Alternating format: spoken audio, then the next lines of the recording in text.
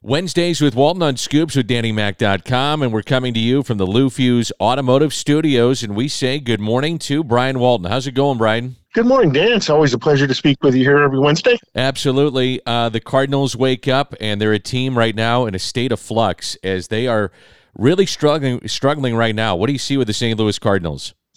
I think everybody, sees pretty much the same thing, and that is the starting pitching, which was a concern coming into the year, has been inconsistent.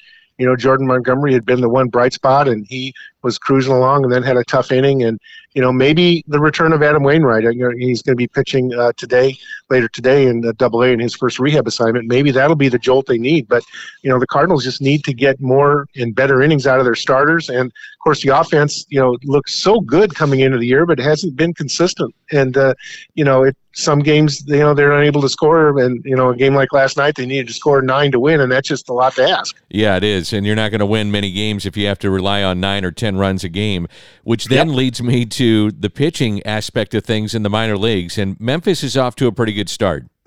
Yes, they are. Memphis Redbirds are playing exceptional baseball. They've won 8 in a row and are doing extremely well in the Pacific Coast League, the International League.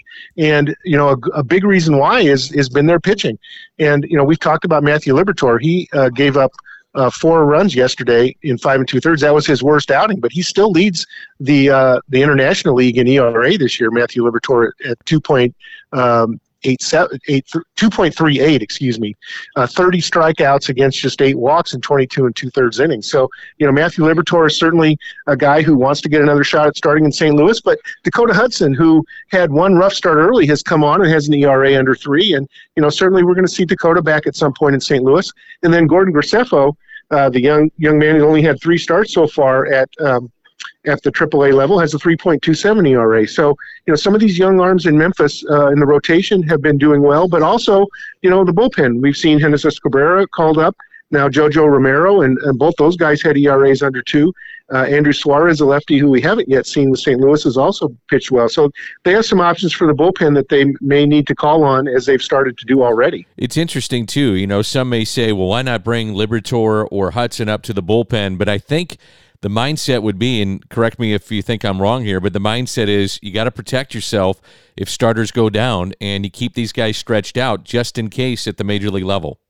Yeah, I think we both have been around, and probably most of the listeners here, too, have been around long enough to know you don't get through a season with the same 5 starters. You're going to have injuries, some major, some minor, over the course of the year. And, they're going to have a decision soon with Jake Woodford. If Adam Wainwright, when he's ready to return to the rotation, what do you do with Jake Woodford? One solution is you put him in the bullpen and have him pitch long relief. They need the innings. On the other hand, you like his depth in the rotation. And so, that's going to be a tough decision for the Cardinals to make. But I think you're right. Over the course of the year, they're going to need Liberatore. They're going to need Hudson. Graceffo's probably not ready yet, but you never know. Over the course of the year, when you need a starter, you need to have somebody that you can plug in and know is going to be able to give you at least 5 good innings. In terms of injuries, I wanted to ask you about Tink Hintz. What do you know about the young man that's so highly thought of, and he was put on the IL? What's the situation there?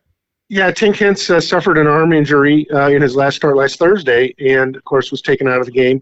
He was not put on the injured list. His normal schedule would have had him throw a bullpen over the weekend, Saturday or Sunday, and then he would have started today, actually. But, that's not going to happen. He's on the 7-day injured list. There's talk that he may be able to throw a bullpen session later this week, but they're monitoring his condition. And, of course, he's a young man that's so highly thought of. Hasn't had a history of arm injuries, but has always been treated very carefully by the Cardinals in terms of not throwing more than about 60 pitches per outing. So it's a little bit concerning, obviously, anytime a pitcher is injured. But, Tink Hintz is still very, very young. So it's a situation we'll have to continue to monitor. And it's something that, most teams with a highly thought-of prospect, and this is also stating the obvious, but you handle it with kid gloves. So while you see a guy that may miss a start or two and you kind of say, uh-oh, what's going on here? Well, many times a franchise and an organization is just being overly cautious, especially with young talent. That's absolutely right. And, there's no hurry.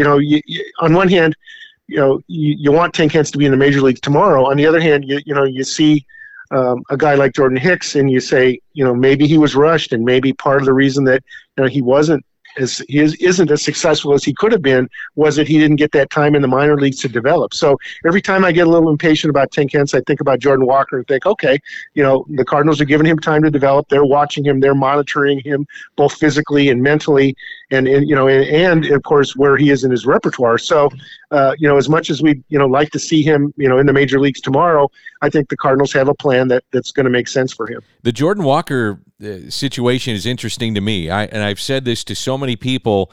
I said the league will figure him out. I mean, that's just how it works. And then he's got to have to make the adjustment. And then the league will make another adjustment, and he'll have to adjust to that. And I think that's what we're going to see maybe in his rookie season. There's going to be some growing pains along the way. Yeah, and the Cardinals, started him every game for the first 12 or 15 games, and maybe a day off or two now and then. We'll give him a chance to reevaluate and watch a game from the dugout. And he's not the first player in the history of major leagues to start very strongly, but then need to make adjustments. And one would hope that the Cardinals will have patience with him. I think they will. And if ultimately, if he struggles long enough, they have to send him back down to AAA. That won't be the end of the world. Again, we're talking about a young player who's going to have his 21st birthday next month. So Jordan Walker still has this wealth of talent and lots and lots of ability. And whether it's now or later that he becomes a star, it's going to happen. In terms of where the farm system is at right now, Brian, it's the Cardinals organization. The farm system is in the top 10 of baseball, really a consensus top 10 across the board. Yeah, I wrote an article about that in detail.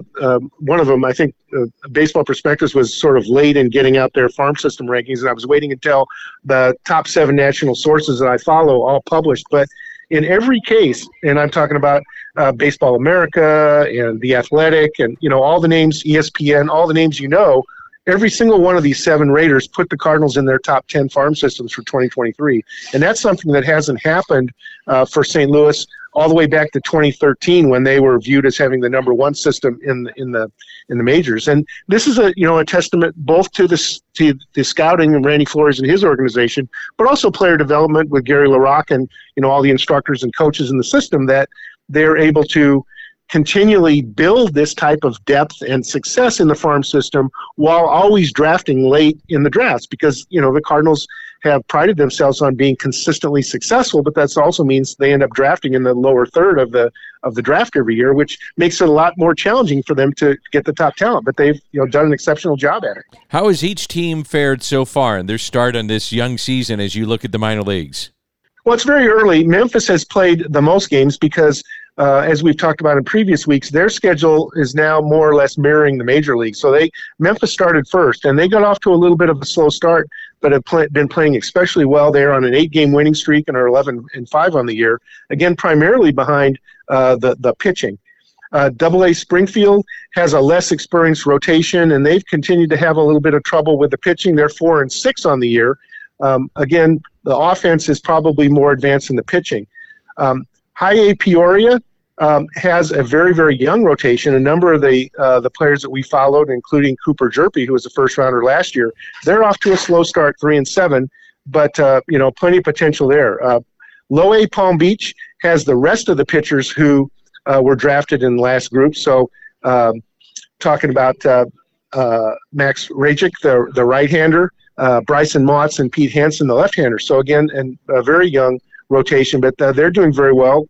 Palm Beach has a 5-game winning streak, and they're tied for first. So, the pitching is something that we're going to continue to watch this year as the Cardinals, want to rebuild their depth in the minor league system, and that's an area that, of course, they focused on both in the 2022 draft, but also in 2021. Well, if you go to thecardinalnation.com, there's always daily features, there's updates on the teams, and this is in your wheelhouse, my man. This is a busy time of year, isn't it? Yeah, it's an exciting time in that, these 4 full-season clubs are going, and there's also a group of about 50 players down, about 4 dozen players down in Florida working in extended spring training. And some of those players are fighting to, be the next guy called up when an opening exists at Palm Beach or at Peoria.